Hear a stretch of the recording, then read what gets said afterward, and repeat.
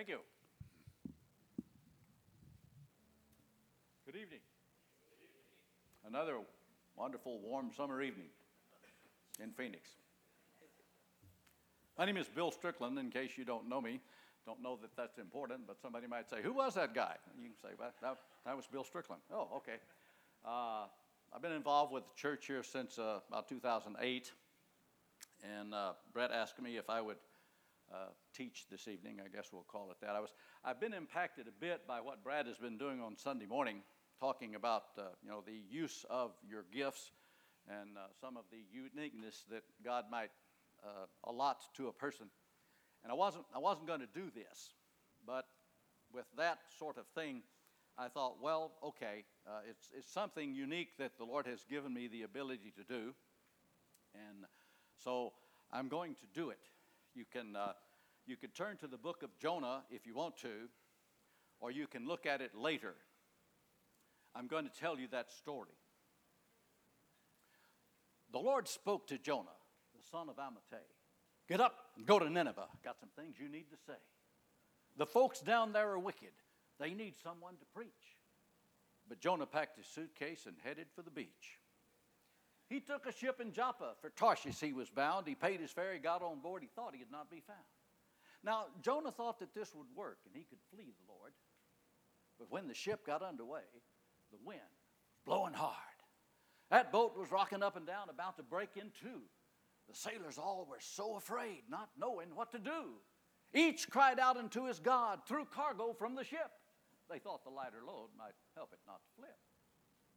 Meanwhile, Jonah has left the upper deck and he's fast asleep. The captain comes and wakes him up and makes a little speech. He was telling Jonah, to your God, please make a plea. Ask him to save our ship from sinking in the sea. But all the sailors' ardent pleas did not achieve their aim. And so they cast some lots to see who was to blame. They cast the lots there on the deck, and when it all was done, every time they rolled those dice, Jonah was the one. They said, matey, it seems he be the one that's messing up our trip. So could you kindly tell us what you're doing on a ship? We want to know just who you are, what sort of work you do. He said, Oy vey, I saved the living God, and I was born Hebrew. Oh, well, that shook them up a little bit, added to their dread. Because Jonah told them once before, it was from his God he fled. What shall we do, they cried, as the storm still loudly roared. What should I know? Throw me overboard? Well, they rowed to turn the ship around to save poor Jonah's hide. But they couldn't beat that storm, no matter how they tried. Seemed the only option left so they wouldn't sink was taking poor old Jonah and toss him in the drink. To be sure this was the choice, they made one last request. God, could you keep us safe? And free from guilt. We'll trust you for the best. Then they grabbed old Jonah, boldly threw him in. When he hit the water, the sea got calm again.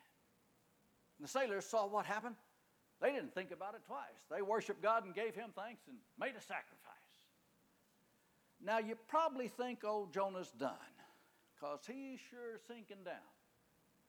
But God has got another plan, so Jonah will not drown. As he submerges neath the waves, he hadn't got a hunch. God has called a giant fish to have Jonah for his lunch. 3 days and nights he gets to spend down in that fish's tummy. He starts to think he'll change his ways, stop acting like a dummy. He knows he is inside a fish and probably should be dead.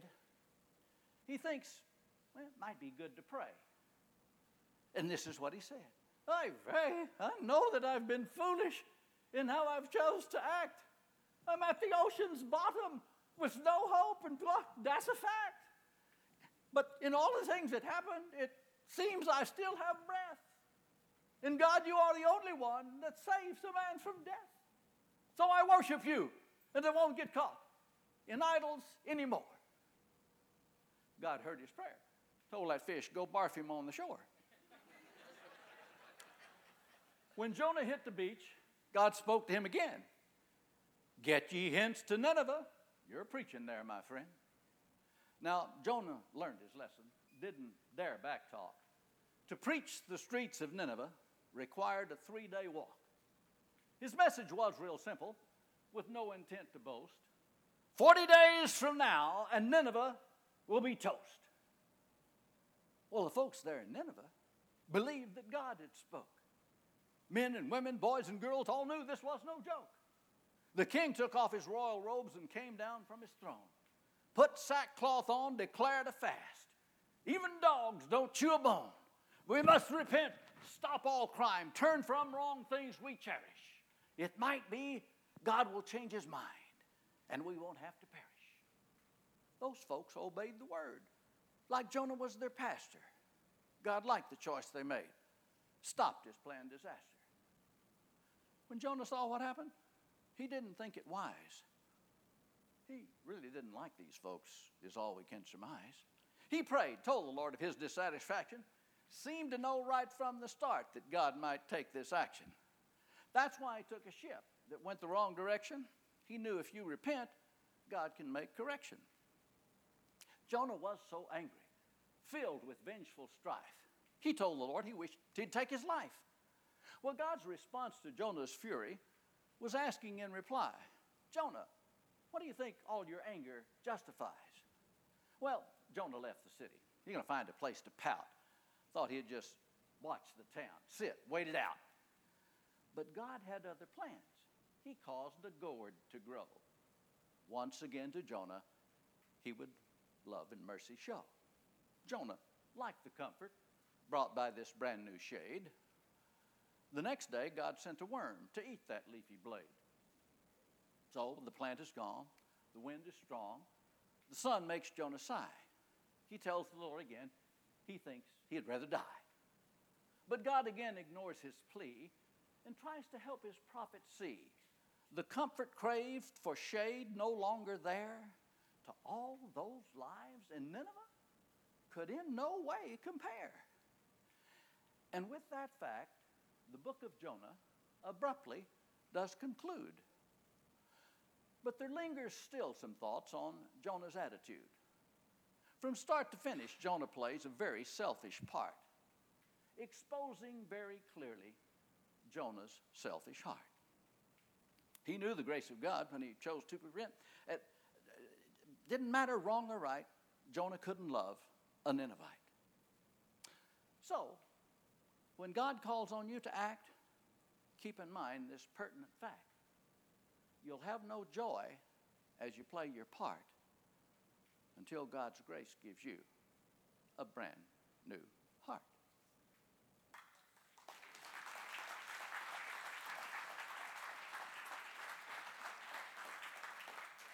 Now, my plan for this evening is to talk on joy. And that's why the last line or so of the poem became important. You see, Jonah, there's great comfort in the sovereignty of God exposed in the book of Jonah. Because, you see, if God's got a plan for you, you do it. You just do it.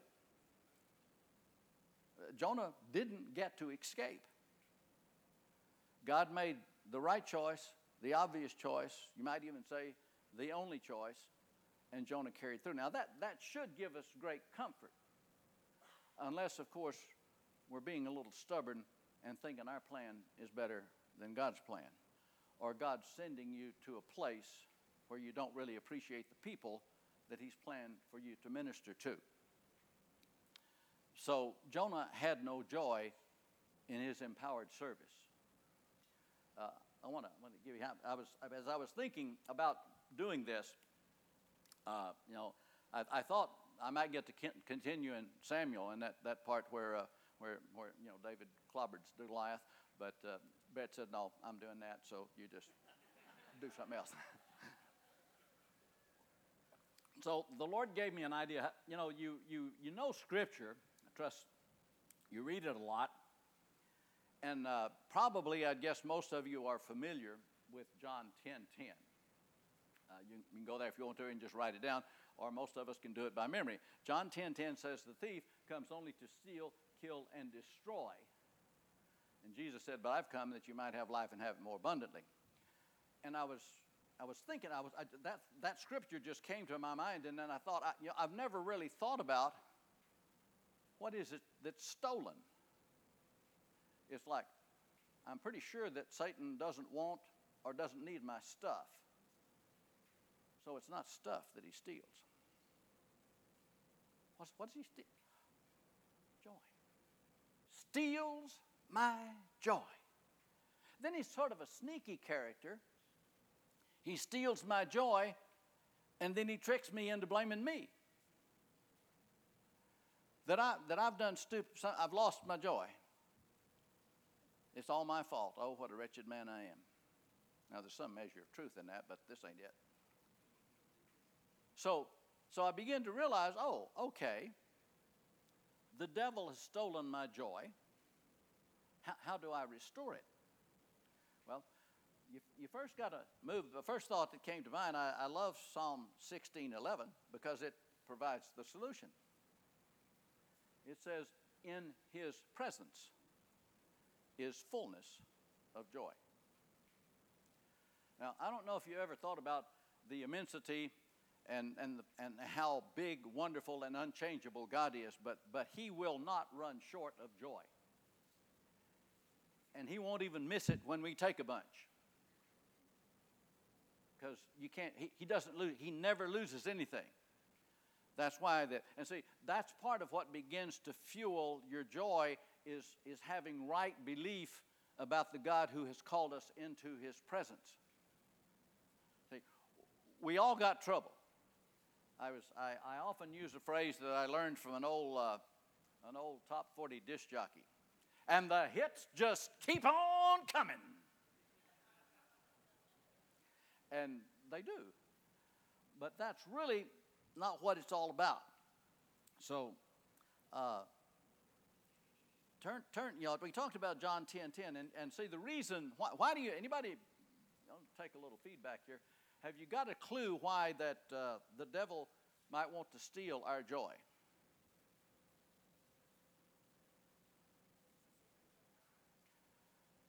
Surely you know Nehemiah 8:10. The joy of the Lord is my strength.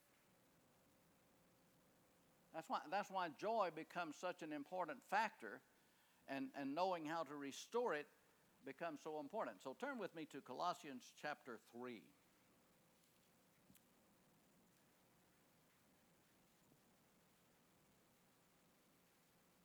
I'm giving you a few moments to get there, but it's also giving me a few moments to get out my glasses. Now, I'm an enthusiastic person. I'm very enthusiastic about my God and the things that he has done. Now, I recognize that there is a place for reverence. I'm not totally sure that the Christian church is where that's supposed to happen, but it can. But we may have not been exactly well taught in the release of recognition of what God has done. Now listen to this. Therefore, if, it says in the beginning of verse 1, chapter 3 of Colossians, therefore, if, and this is one of those Greek ifs that could be just as well translated as since. Therefore, since, it's a done deal. You have been raised up with Christ, keep seeking the things that above, where Christ is seated at the right hand of God. Set your mind on the things above, not on the things that are on the earth. Now, things that are on the earth are cares of the world, deceitfulness of riches, desire for other things. You know where that comes from? That comes from Mark 4. That's the seed that falls among the thorns. And the reason that it doesn't bear fruit as it should is because of the cares of the world, the deceitfulness of riches, the desire for other things, rise up, choke out the word, and make it unfruitful. So that if your mind is not set in the right place, then what are you giving consideration to? Are you giving consideration to the truths of God, or are you allowing the cares of the world, the deceitfulness of riches, the desire for other things to choke out the word and make it unfruitful, or steal your joy? That's how the truth works. You said before it. Now we're going to go a little further here. For you have died. Do you remember that? You have. You have died, and your life is hidden with Christ in God. When Christ, who is our life, is revealed, then also you will be revealed with him in glory. Can you get excited about that? I mean, that's going to happen. And so as we begin to think about our destiny, our eternal home, that's what begins to refuel our joy. Looks like most of us may have either had kids or been around kids or grandkids or expect kids. Now, have you ever had, it's not so much anymore as it was. But see, in December of 1955, before many of you were born, that July, Disneyland had opened. And there were 3 Texas families, mine included, going to the Rose Bowl of January 1st, 1956, including a trip to Disneyland. Were we excited? Could you somehow dampen our joy about that as we saw the day approaching? That's just an illustration of how you begin to think about those things that we are to set our mind on. I'm kind of a Star Wars fan. I don't know whether I should mention that or not, but I just did. I didn't like the one that came out as the first 3. The middle 3 were great. The first one that came out, 4, 5, and 6. 1, 2, 3. But Qui-Gon Jinn, he was one of the Jedis of one of those, and he was talking to little Anakin Skywalker, and he made a very profound statement. He said, "Anakin, focus determines reality." Now, I don't know that it determines it, but it certainly influences. So what you set your mind on is going to be a strong contributor to your experiential reality. To bring it over to the biblical part, Proverbs 4:23 says, "Guard the passions of your heart, for out of them proceed the issues of life." We are passion-driven people. We have appetites that guide us, and we have been given a new heart and a new appetite in our new birth. So that we're not the old man that we once were. We're now functioning according to the new man. Look, just turn the page back if you have to, Colossians chapter 1. Now, this should, as has been said, if this don't turn your crank, your switch is broken. Verse 9 of the first chapter of Colossians. "For this reason also, since the day we heard of it, we have not ceased to pray for you and ask that you may be filled with the knowledge of his will in all spiritual wisdom and understanding, so that you will walk in a manner worthy of the Lord, to please him in all respects, bearing fruit in every good work and increasing in the knowledge of God, strengthened with all power according to his glorious might, for the attaining of all steadfastness and patience, joyously giving thanks to the Father who has qualified us to share in the air." Wait a minute, who did that qualifying? You mean I didn't? Who? The Father. Thanks to the Father who qualified us. Why? It's not up to me. It's the Father qualified us to share in the inheritance of the saints of light, for he rescued us from the domain of darkness and transferred us to the kingdom of his beloved Son, in whom we have redemption, the forgiveness of sin. Amen and double amen. I mean, to focus on that and claim it and know that it is your personal, functional reality. restores your joy. I discovered something. My wife and I like to ride roller coasters. Yeah, but we do. In fact, last year we went over to Magic Mountain and paid our price and rode as many as we could and discovered that our equilibrium isn't quite as equal as it once was. We didn't close the park, I'll put it that way. But I was thinking about that, and I think this might work. I wonder why roller coasters are so much fun. Now, when we first started riding roller coasters, you got in a bench-like thing, and there was a little bar that came down, and that was it. And you'd best hang on for dear life, because that baby could toss you out, it seemed. That was what was going on in your mind. Nowadays, you go over there, and they got straps around your ankles, they got straps around your things, they got things that come over your head and go around your waist, and you can hardly move. There's no risk involved. All you have to do is get sick. The risk is gone. And I thought about that, and I think God put in us a design for risk and rescue. There is hardly any thrill like a rescue from something that you believe to be endangering your existence. So that when you get rescued, it's like, well, yes, I made it. I got to the end of the ride and I got off so I can get in line again. So that I think we all, depending upon who you are, you'll have to assess this for yourself. But that whole risk and rescue thing, and when you read something like this and you realize that part there where it says, he rescued us, 13. He rescued us from the domain of darkness. It is good in fueling your joy to stop and think about what your destiny was before Jesus. That all your dreams and plans pretty much were confined to your pre-death existence. And part of the terrifying question is, okay, one day, death's still batting 1,000 as far as I know. We're all going to die.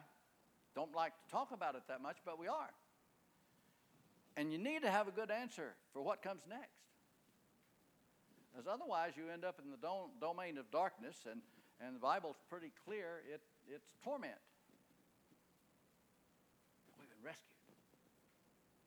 We've been rescued. So that is extremely thrilling, I think. And so as you move through life, and you discover that your joy has diminished, because a lot of our joy is bound up in our circumstances, and that's normal human function. Life is better when things going like you would like for it to, but the hits just keep on coming, and stuff happens, and you have to make a plan. See, my wife and I have sort of a scary heritage. Her dad is 100 years old. Her mom this August will turn 99. They will have been married this December for 80 years.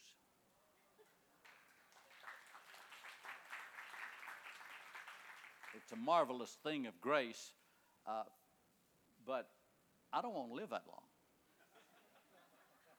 I just, the system, the body is deteriorating enough at my age, and to add that many more years to my life from what I am now, oh, come quickly, Lord Jesus. So I guess that's really the process. It does, you don't have to take the whole time, because the point's been made that we all are going to have opportunities to think that life's not very much fun, or this just shouldn't be happening to me. Well, God's got a plan in it. See, the beauty of Jonah's book was that God got what he wanted done. He wanted the message to go to the Ninevites. Now, if you understand and do a little study on the Ninevites, they were some of the most brutal, awful, ungodly people in their heritage on the earth. So there's another point that God wanted to make there, that you don't get beyond his redemption, no matter what your heritage is, no matter how improperly or sinfully or just how awful you can be. He can send somebody and save you. And even when the person who doesn't want to save you doesn't want to come, doesn't want you saved, wants you for torment, he's still, Jonah finally figured out, I don't think I'm going to win this battle. And he went where God wanted him to go. So, see, that gives us great hope. That fuels our joy. And there'll be many questions as to why you must go through what God intends for you to go through. But he is in it, and you can have joy in it. He's not kidding about his promises. But we have to work. See, if I really believed, I believe it now more than I ever did, God will supply how many of your needs? According to what? I don't think we much act like that. Now, part of that's to say because we don't allow for the negative part of that supply.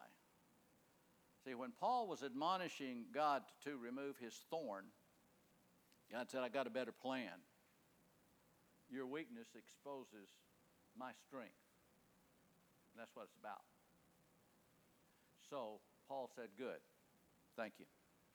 If it's about your strength being exposed in my weakness, let's do it. And so that becomes the process as we begin to experience the hits of earth experience. Okay, God, I'm looking for how you're going to use this. Now, I've made some poor choices in my history, and I suffered the consequences of those poor choices, and they were exactly that, poor choices. Now, God did work it out for good, and I learned something in the process. See, we don't get enough teaching on learning what to say no to and learning how to fail. Those are good things because you're not going to do that again. And that was a good lesson. So the process of life becomes don't contend with your maker. Isaiah says, woe to those who contend with your maker. So as we look, see, when this is scary. I tell people that I'm an analog person trapped in a digital age. I've got a phone that's smarter than I am. You know, and it's all over the house and making strange noises, and I have to chase it down. And by the time I get there, it's too late. But they'll call back. So, you know, I mean, that's part of it. And you've got, I think you need to be cautious with your enamorment, if you have it, with the technology. Because I notice that there's a curiosity factor that one can lead to another, and then, there's another, and then you look up and realize that tons of time is gone. And it's meaningless. See, we have much meaningless stuff going on in our world. And we need to figure out, does God want, how much energy, how much passion, how much of my joy is going toward that rather than going toward my excitement with God. See, when we can get more excited about a football game than we can our relationship with God, then we're not doing it right. We need to understand more deeply in our spirit the treasure, the value, the magnificence of, and I like to use all those adjectives and words to feed my own passion about this God who's in charge of everything, who owns everything, who's going to supply all of my needs, who can't keep from loving me, and I can't keep from loving. Thank you, Jesus. Oh, by the way, there's a football game. I don't care. I'm busy here. I'm loving the Lord. Yeah. I mean, do you ever? That's the way I try to program myself. I'm getting better at it. I'm not as good as I want to be, not as good as I'm going to be. But the fact of it is that we've got a bad message about church a lot of times. I mean, this should be, probably is within the realities of our experience, the most exciting thing could be happening to us. We're here in Jesus' name. And we're hearing about how He can supply our needs. And we're hearing about how He can direct our steps. He may heal us or He may kill us. It doesn't matter. We get to go to heaven. And we have to think about that, because when you understand that and the Spirit affirms your destiny, just like it said here, because of the Father. Let me read it. What does that say again? It says that He qualified me. The Heavenly Father, the only God, qualified me to share in the inheritance of the saints of light. I might memorize that. I think I will.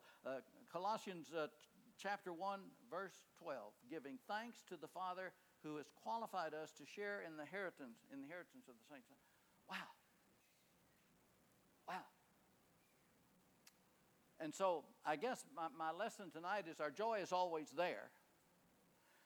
In an abundant supply, we can take all that we can stand from the Lord, and it hasn't even infringed upon His sameness, His infiniteness. And He's qualified us for it. Wow. Yeah, we're going to have distractions, and we're going to have those little counter. See, the devil in his counterfeiting, you know who he sounds like when he talks to me? He sounds like me. It's like me telling me how big a failure I am, how big a mess up I am. And so, and then he almost convinces me that I'm confirming it, and it's really true. And that's why we need the shield, and that's why we need the sword, so that we can fend off the fiery darts, and we can weld the truth of Scripture. I'm a qualified man by the Father. Didn't have anything to do with me. Wow, really? Yeah, I don't have to do anything. That's just amazing. Just amazing. Thank you, Jesus. Lord, you know how long you want these thoughts to dwell with us. You know how you want to seal them to our hearts. Lord, we need to be encouraging and praying for one another, recognizing our qualification is by you, given by you to the thrill of our hearts, and is better than any earthly thing. So help us, Lord, to know how to stand against the world, the flesh, and the devil, the cares of the world, the deceitfulness of riches, the desire for other things, the lust of the flesh, the lust of the eyes, the boastful pride of life, those things that are going to come at us, and the hits will just keep on coming. But we'll get better with our shield, and we'll get more skilled with our sword, and we'll be able to stand firm knowing that your truth is our strong foundation. And we're going to give you thanks in Jesus' name. At the end of the Sermon on the Mount, to those who hear my words as fact, and then upon them wisely act, or like a man in taking stock, who built his house upon the rock. Rains did flood, wind at its worst. Against this house came in a burst. The house stood firm in demonstration of the rock of its foundation. To those who hear these words of mine, and to no action are inclined, can be compared unto a man who built his house upon the sand. Rains did flood, wind at its worst. Against this house came in a burst. The house collapsed. It could not stand, for it was built upon the sand. When Jesus finished, all who heard were most amazed at his word. Everyone marveled and did agree. He speaks with power and authority. Thank you.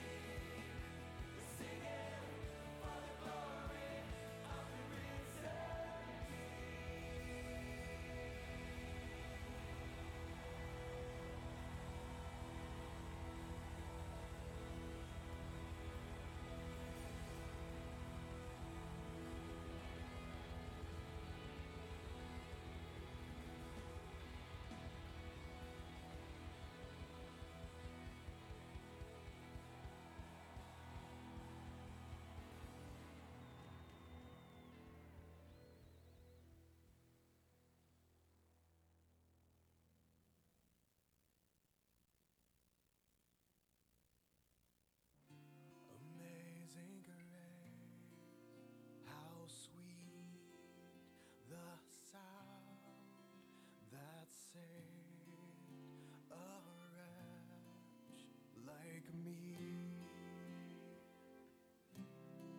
And I once was lost, but now I'm found. Was blind, but now I see so clearly.